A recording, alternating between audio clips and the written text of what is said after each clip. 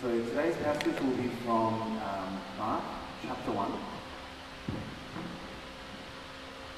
verses 1 to 8. Please turn with me. That's Mark chapter 1, verse 1 to 8. Please follow along as I read from the English Standard Version. The beginning of the Gospel of Jesus Christ, the Son of God.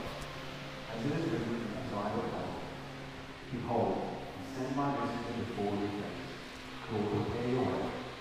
The voice of one crying to the wilderness. Prepare the way of the Lord, make his path straight. John baptizing in the wilderness, proclaiming a baptism of repentance for the forgiveness of sins. And all the country of Judea and all Jerusalem were going out to him, and were being baptized by him in the river Jordan, confessing their sins. Now John was clothed with camel's hair and wore a leather belt around his waist, and ate locusts and wild honey. And he preached, saying, After me comes he who is mightier than I, the strap of whose sandals I'm not worthy to stoop down and untie. I have baptized you with water, but he will baptize you with the Holy Spirit. This is the word of God.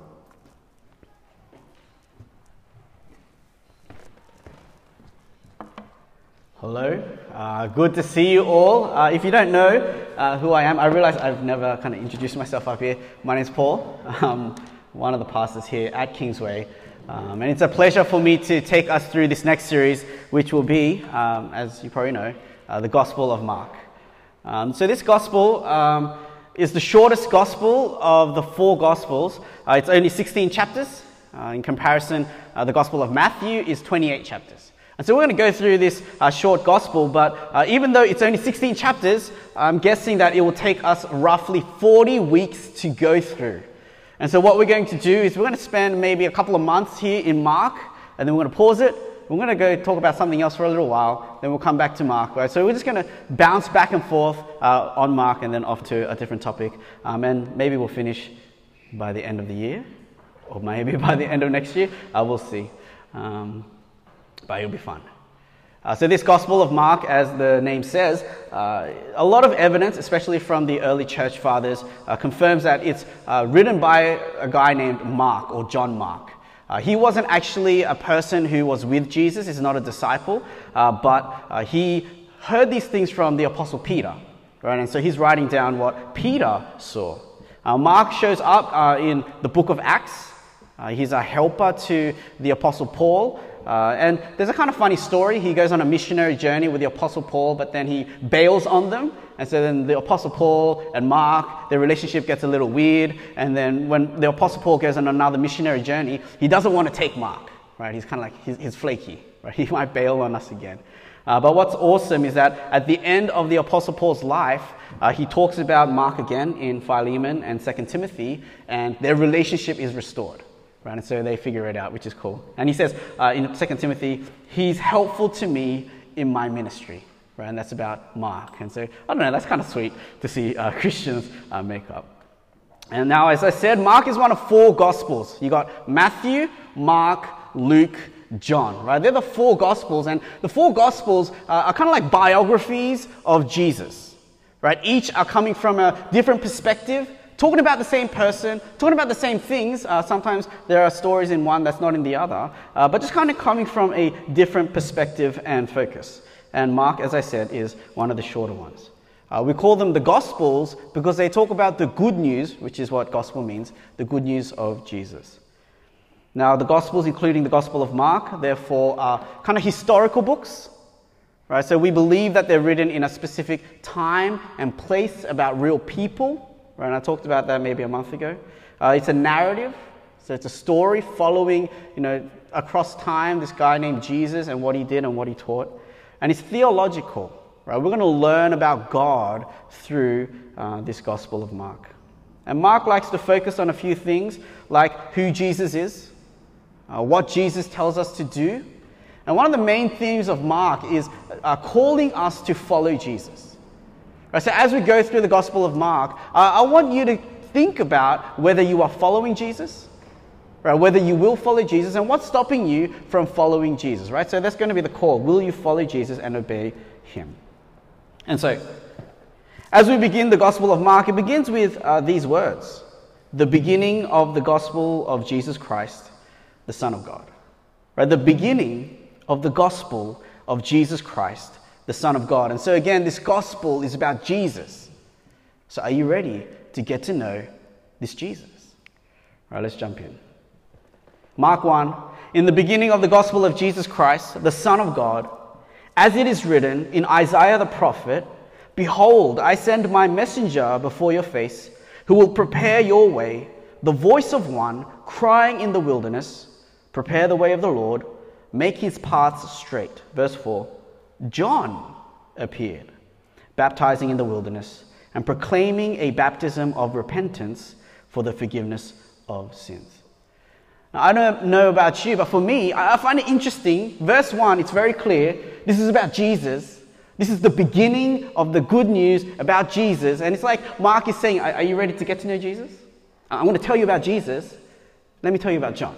And you're like, whoa, wait. Aren't you going to tell me about Jesus? Right? Why are you starting off with this guy named John? Right? Because that's what he's doing. In verse 2 to verse 4, right, all of that is about this man named John. Right? So the first point I want to talk about is why John? Why does the gospel about Jesus begin with another person, this man named John? Now, it feels a bit weird at first glance, but when you think about it, this is quite normal for God. Throughout the Bible, God works through people. Specifically, God, not all the time, but most of the time, God works through people to make himself known.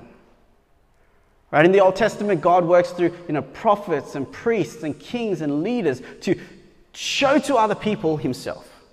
There are times when God himself shows up, when God himself speaks, but most of the time it's through people that God reveals himself. He sends someone so that that person talks to other people and says God, right, and shows him. Right? We see this even after Jesus in the rest of the New Testament.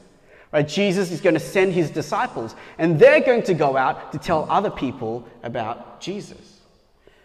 And so it's not that weird when you think about it that the gospel of Jesus begins with another person, because that's how God tends to work. He tends to work by using people to show himself, right? So that those people will go out and say, let me tell you about God. Right? And that's not much different from even today. God wants to show himself to the rest of the world, but his instrument is the church, right? It's you and me. And we are meant to go out to tell people about God and Jesus. So that's what John's actually doing here. He's going out to tell people about Jesus. I want to read verse 2 to 4 again. Verse 2 is a prophecy from the Old Testament. And it says, as it is written in Isaiah the prophet, that's an Old Testament book, "Behold, I send my messenger before your face, who will prepare your way.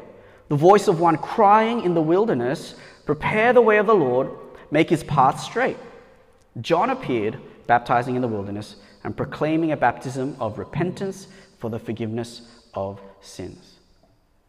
Now, back in those times, when a king wanted to enter a city, what you didn't want to happen is that along the way that there's like rubble on the road and the king has to sit there and wait while people clear the rubble. Right? You wouldn't want the king to enter the city and for the city to be like, oh, what? The king's coming? And they're not ready for the king. Right? You want the path to be made clear. You want the city to be prepared. And so in order to do that, like you couldn't just pick up the phone and be like, by the way, we're dropping by. You couldn't send an email. You have to send a person, right? A messenger or a herald. And this herald would go first, right? Before the king arrives, they'd make sure the path is clean. They'd prepare the way. They'd go into the city and they'd say, the king is about to arrive, right? Everyone get ready. Maybe put on your best clothes. Right? So he would prepare, he would proclaim to the people the king is coming, and then he would point everyone to the king, right? Who is about to arrive. And that's what John is doing here. Right? Not in a literal way, but in a very symbolic, in a theological way. He's here preparing the way for people. Right? Not to clear the rubble on the road, but to clear their hearts from the barriers that stop them from receiving God. He's there to proclaim to the people, right? It says that he proclaimed a message of repentance. So he's telling the people, right? Get ready, repent, turn. And then he ultimately points to Jesus, right? Literally to Jesus when he shows up. Right? Behold, I send my messenger before your face who will prepare your way. Right? That's what John is doing. Right? He's the herald. He's the messenger. And so that's why we find John here. Because John is the herald. He's going first. So the world is prepared when Jesus arrives. Now that's not just true for John. I said before, that's also our role as well. Today as a church, we kind of function as heralds. Right? God wants to reveal himself to people, but he sends us. And we go and we prepare people's hearts, right, so that they might be ready to get to know Jesus. And that might be praying for people. That might be meeting up with them and talking about the things of faith. Or we might be showing them love or serving them, but in some formal way, God is sending us so that we might prepare them so that their hearts might be ready to receive Jesus. We also proclaim. We go to work maybe and we talk about our faith. When the opportunity arises and we feel bold, we unpack to them who Jesus is and what he's done. Right? We share the gospel with them. And ultimately, like John, we point people to Jesus. Right? So that hopefully he will be able to enter, not into a city, but into their hearts. Why does the gospel begin with John? Because God uses people like John and like us to herald the way. Right, so let's learn a little bit about who this guy is. Right, who is John? Here's some basic information about John the Baptist from a few places in the Bible. By the way, this John the Baptist, is not the disciple John, right, one of the 12. Right? It took me a while to figure that out when I was a new Christian. They're two different people. You got John the Baptist and you got John the disciple. Now, John the disciple, he wrote the Gospel of John. He wrote the book of Revelation. That's a different guy. Right? This is John the Baptist we're talking about. Now, John the Baptist, he was born to Elizabeth and Zechariah. Zechariah, his dad, was a priest. And one day he was in the temple and an angel appeared, and the angel said, you're going to have a child. Now, the kind of problem was that they were both really old. They were about 60 to 80 years old. Right? So you're like, whoa, what's going on? But obviously God can do the impossible, and they have this child named John the Baptist. Or his name's not John the Baptist, his name's John. We call him John the Baptist because we get confused with the other John. Now, even while in the womb, John was special. The Bible says he was filled with the Holy Spirit. And when he gets old enough, he does something weird when most of us might, go study or go look for a job. He goes to the wilderness. And I don't know, I think he kills a camel somehow or something, and he dresses with a camel. He starts eating bugs and honey. But he basically gives his life up to serve God. And he starts preaching for people to repent and to be baptized. Now, one of the things that stand out for me when I think about John is what Jesus says about him. Right, later in Matthew chapter 11, Jesus says, "Truly I say to you, among those born of women, there has arisen no one greater than John the Baptist." Right? No one greater than John the Baptist. Now, we all know not all compliments are the same. Right? If I drew something and like a child, my son said, "Whoa, that's really good," that's not that strong of a compliment. I mean, it's nice, but it'd be different if like a famous painter, maybe your favorite painter who's world-renowned, looks at your painting and says, "Whoa, that's good." Right? That kind of compliment means a lot more. And so Jesus here, right, God the Son, the greatest person to have ever lived, he says, John the Baptist. Apart from me, John the Baptist is the greatest to have ever lived until this point in time.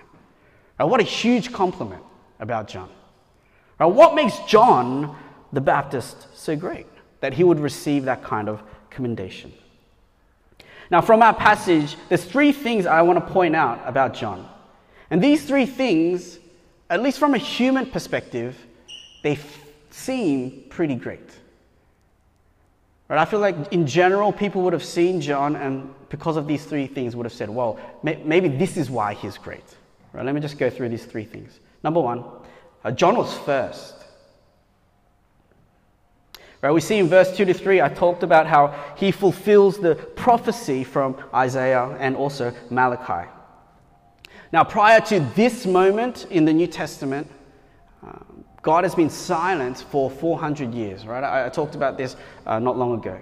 God hasn't been visibly active for 400 years. Between the old and the new, it feels like God has kind of disappeared. But as God begins to act again and move again, it's John's parents who are first spoken to by an angel. Right? Mary and Joseph, they meet an angel too, but they're second. It's John's parents who first encounter an angel. It's John who breaks the 400 years of silence, right? It's him who shows up on the scene and starts preaching in this weird clothes and eating weird things, right? It's him who's there first. And I'll mention in a moment, he is a somebody when Jesus is a nobody, right? He's already there, right? He's already known, he's already a somebody, right? So he's first. Now, if you've ever scrolled through YouTube comments, you know people really like being first, right? It's like always like it's first, and there's like 5 people who think they're first, and it seems to be a big deal to us. No, but also like when you just kind of like seriously think about it, being first matters. Right? If you're a technology company, right, the company that's able to kind of be there first to fill up a need in the world, often that matters, and they become big. When you want to like wear something in terms of fashion, you kind of want to be first because so people are like, oh wow, where'd you get that, right? Being first seems to matter to us, right? And John is first, right? After 400 years of nothing, he's there on the scene. Number 2, John was famous. Let me read verse 4 to 5. It says, John appeared baptizing in the wilderness and proclaiming a baptism of repentance for the forgiveness of sins. And all the country of Judea and all Jerusalem were going out to him. So John's going around and he's kind of preaching a message that's hard to swallow, right? Repent, you're sinners.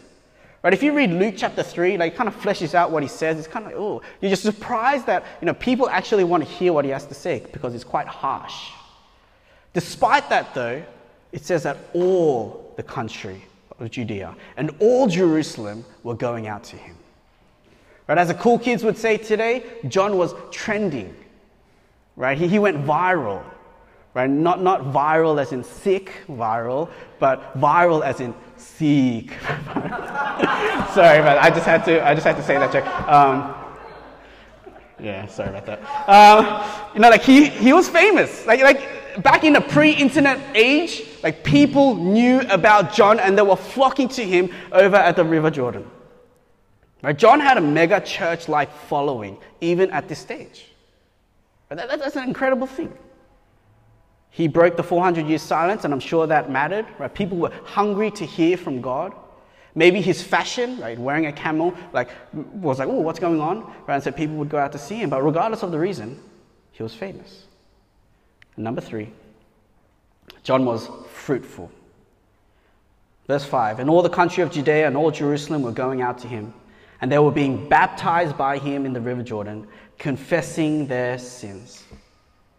Some churches attract a big crowd, but have little fruit. Right? Some churches have a little crowd, but they have big fruit, right? They have few people, but there's a lot of change and transformation happening. And if you have to choose between a big crowd and little fruit, and a little crowd and big fruit, you want that one, right? You want the fruit. Right? You don't just want a lot of people, but they're just coming in to check out what's going on, but they're not really committing to God. But John's ministry had both.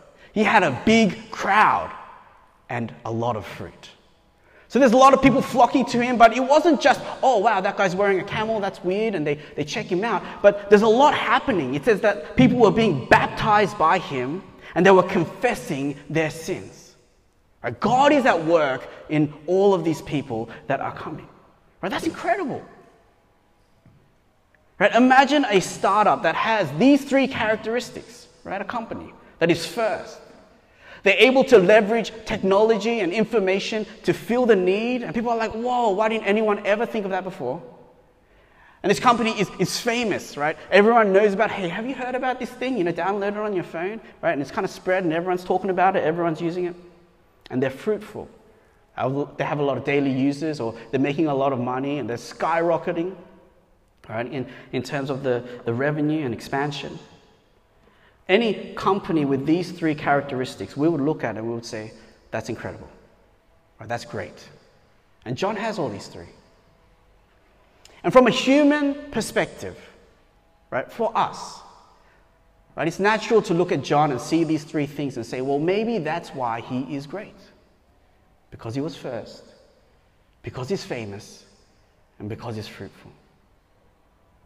And what I'm going to say is, that's actually not why he was great. These three things aren't bad, but ultimately they're not why he is great. And when you think about your life as well, right, we often chase being first or famous or fruitful, but that is not what makes us great in the eyes of God. And so number 3, what did he do? This is my last point. You know, God doesn't measure greatness in the same way we tend to measure greatness. God's not impressed by the things we tend to be impressed by. We read in 1 Samuel, the Lord said to Samuel, in the context they're trying to pick a king, right, to lead the people of Israel, the people of God. And God says to Samuel, do not look on his appearance or on the height of his stature, because I've rejected him, right? I've rejected that guy. He looks good, he's tall, right? But that's not what I look at. For the Lord sees not as man sees. Man looks on the outward appearance, but the Lord looks on the heart. Often we tend to, as humans, we gauge success by the outward appearance, by what we see. Right? We're impressed by a person's work. Right? What do you work? Oh, you do that? Wow, you're great. Their position in the company, right? Are they at the bottom? Are they at the top? If they're at the top, wow, right? You're great. You impress me.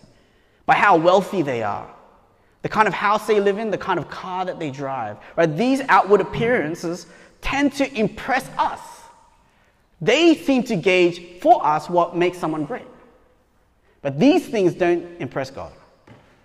Right? These things don't make us great in the eyes of God. Again, John was first, he was famous, he was fruitful, and we look at that and we think, here is a great man of God, but that's not what God sees as greatness.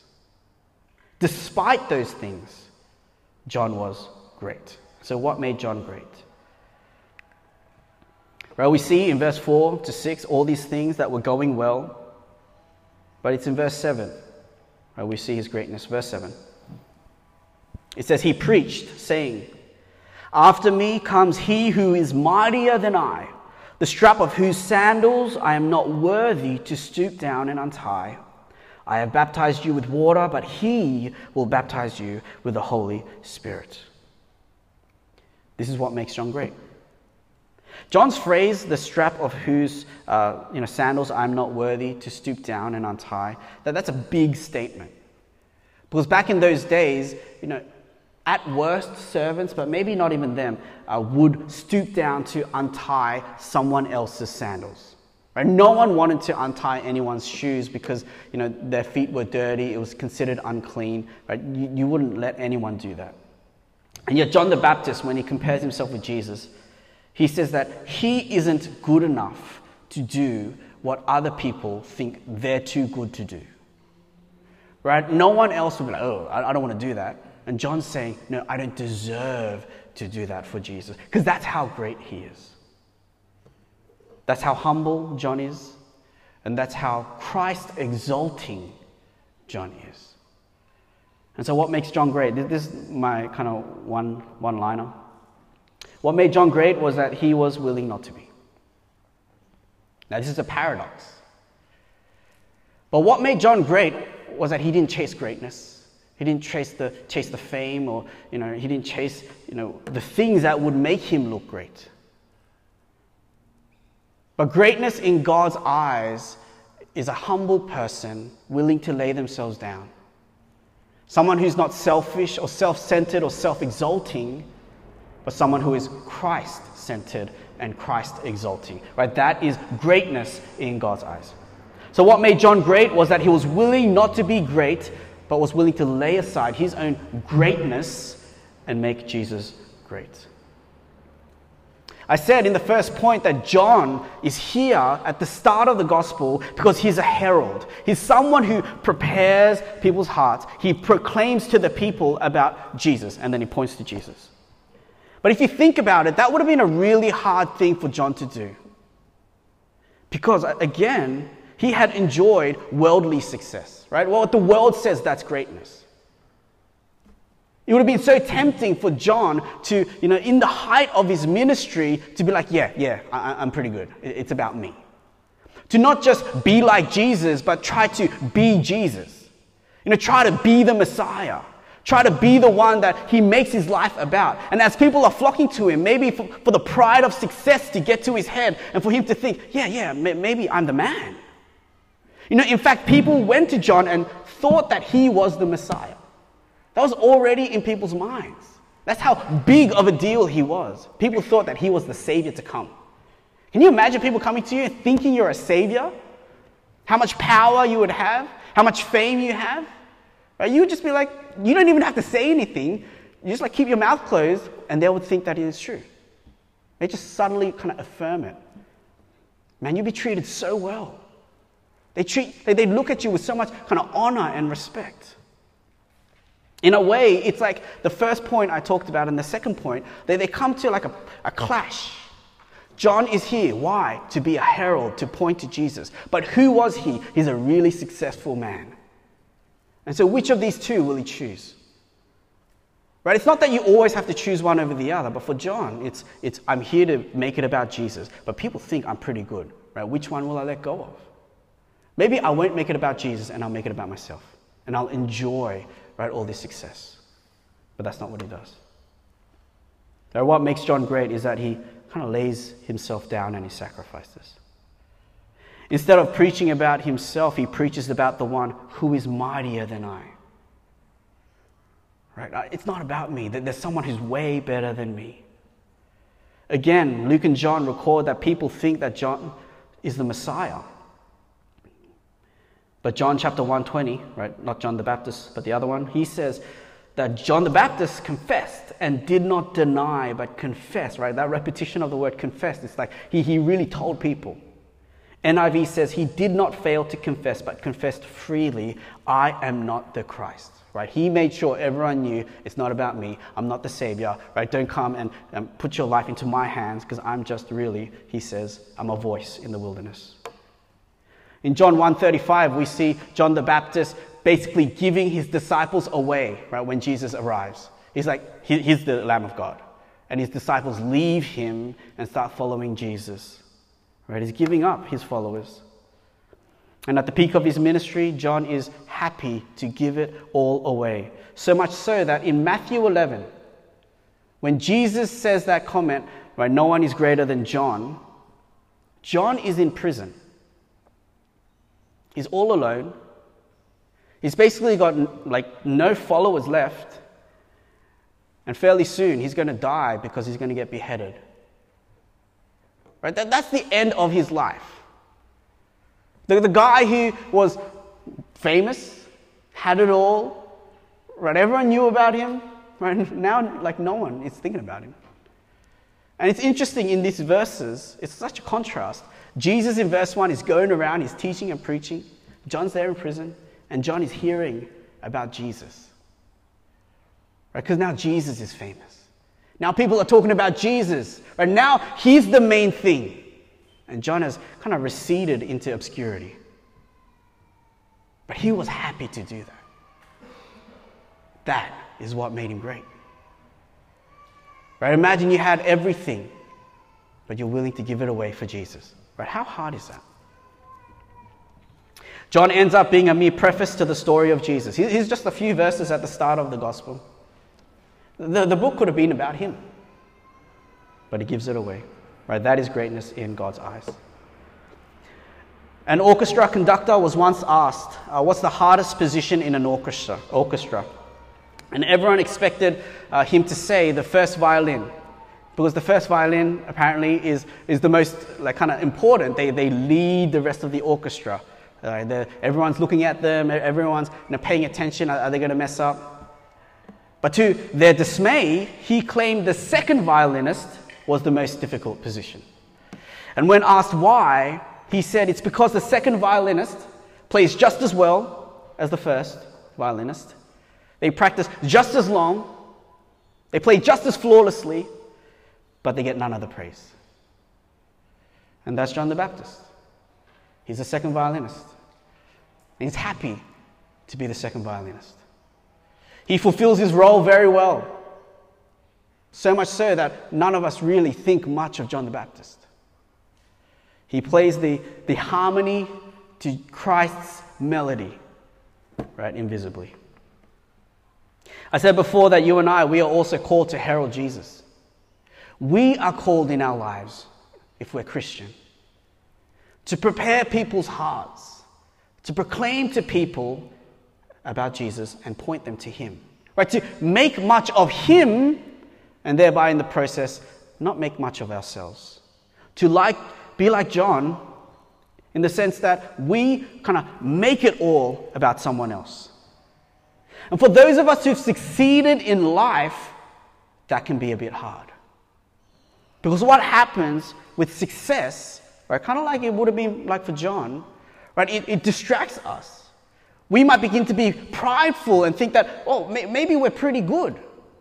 Maybe I'm pretty awesome. I'm quite incredible. And we like that people look to us and honor us and exalt us. And success can lead us to not point to Jesus, but end up pointing to ourselves. Right? Whether it's the things that we buy or the things that we chase, right? That we will begin to desire, centering our lives on me. Right? And that's quite common. To live for myself so that people would look at me and think I'm great.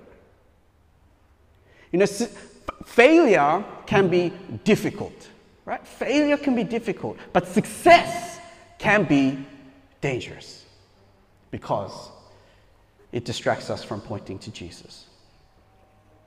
And so I want to exhort each of us to be like John.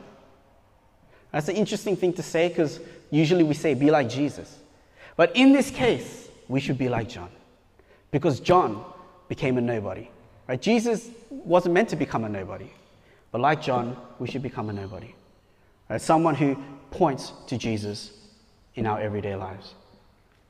I want to encourage you to regularly pray and ask God to keep you humble, despite your successes, to give you the strength and courage to herald Jesus and not herald yourself. And if you're a parent, maybe that means the way that you teach your kids, the way that you model prayer, that you'll point them to Jesus, to show them grace when mistakes are made, in humility, apologize when you make mistakes. As students and workers, there are countless of ways we can herald Jesus. Again, when you go to work or you go to university, maybe quietly pray, right, for the people that you know. Bring up the topic of faith. Bring up the topic of church. Maybe invite them. Or if the moment arrives, tell them about Jesus. But also, especially for those of us who serve in church, for those of us who lead in church, right, when ministry becomes successful, when the thing that you're leading goes well, right, even for us, it's tempting to get puffed up, to think that we're pretty good, right, to take the glory rather than give it to God. Right, I invite us to really fight to remain humble and herald only one name, right, herald Jesus. Let me end with a story. This is a story I've used before, but it's like perfect, so I'm going to use it again. In early high school, I slept over at my friend's house, and we went to go borrow a video. I think it was a video. I don't think it was a DVD. If you don't know what a video is, it's like this thing. Anyway, there used to be these things called video stores, and you'd go and you'd pay money and you'd borrow a video. We borrowed this video. My friend chose it because he liked the actor Steven Seagal. He's like this old action kind of movie star. He was big back then, and so he was like Steven Seagal. And I remember he like on the cover it said Steven Seagal. He had his face on the cover. It's actually what it looks like. Steven Seagal is the guy over here, and it says under the executive decision, Steven Seagal. And so we borrowed this movie, and we were watching this movie at his home. We weren't even past the first third of the movie. So this is right at the start. You know, this is when they're just introducing the story. You're understanding what's going on. You're getting to know the characters. And there's this scene, first third of the movie, where they're in a plane, and it gets hijacked, and they need to get out of the plane. So another plane, a second plane, kind of arrives underneath the first plane. They create this tunnel between the first plane and the second plane, and they're going to escape down the tunnel into the second plane, right? And so everyone's scurrying down the tunnel trying to get out, and Steven Seagal is the last one to get into the tunnel to escape. And he's in the tunnel, and suddenly the tunnel begins to break off. Now the problem is, if the tunnel breaks off, both planes will explode, right? So he has a choice. Is he going to try to get down through the tunnel into the plane, or will he sacrifice himself? And that's what he does. He closes the hatch beneath him so everyone who's gone down can escape, and he's in the tunnel. And in a moment, the tunnel breaks off, and that second plane flies away, and Steven Seagal is in this tunnel, and he flies off into the distance. Now, this is like, I don't know, 20, 30 minutes into the movie. And we're like, wow, but we know what's going to happen, right? Because he's going to come back. They never kill the main character of the movie, right? And so we're just waiting. Like, he's going to return maybe in the middle, maybe at the end. We're just waiting at the edge of our seats. I mean, his name's on the movie, right? His face is on the poster. So we're just waiting. We're just waiting, like, literally throughout the whole movie, and then the credits start to roll. And he doesn't show up. I'm like, what?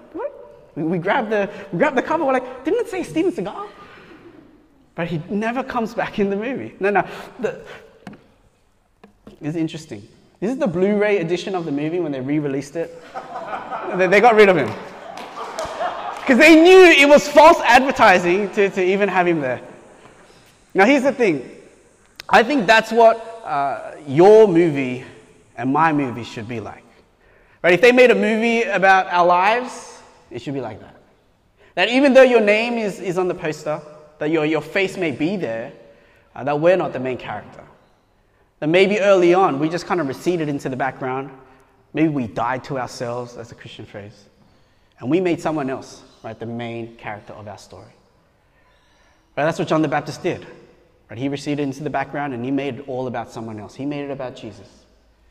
And the Christian life is to not make it about ourselves. It's to make it all about him. Right, make it about Christ. Right, that's a challenge for us today. Now let's close our eyes. And let's pray.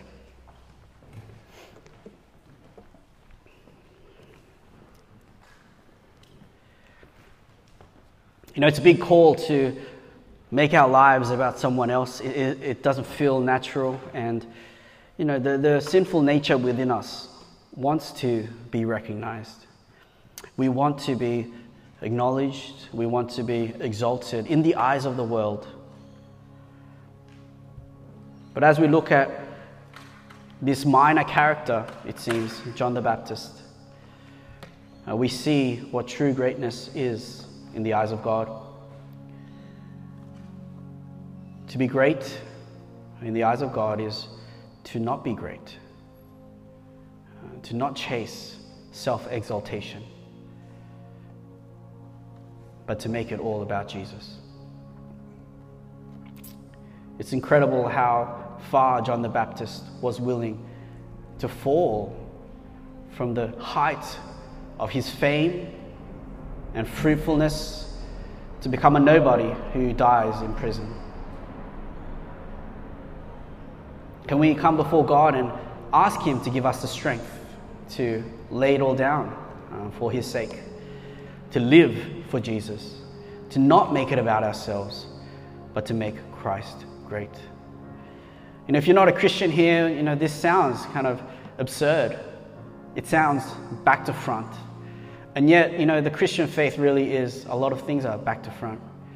You know, one of the things that are back to front is that Jesus, who was God, he died on the cross for your sins, right? God, who was perfect, loved you so much, he would sacrifice himself for you so that you may be forgiven and loved by the Father.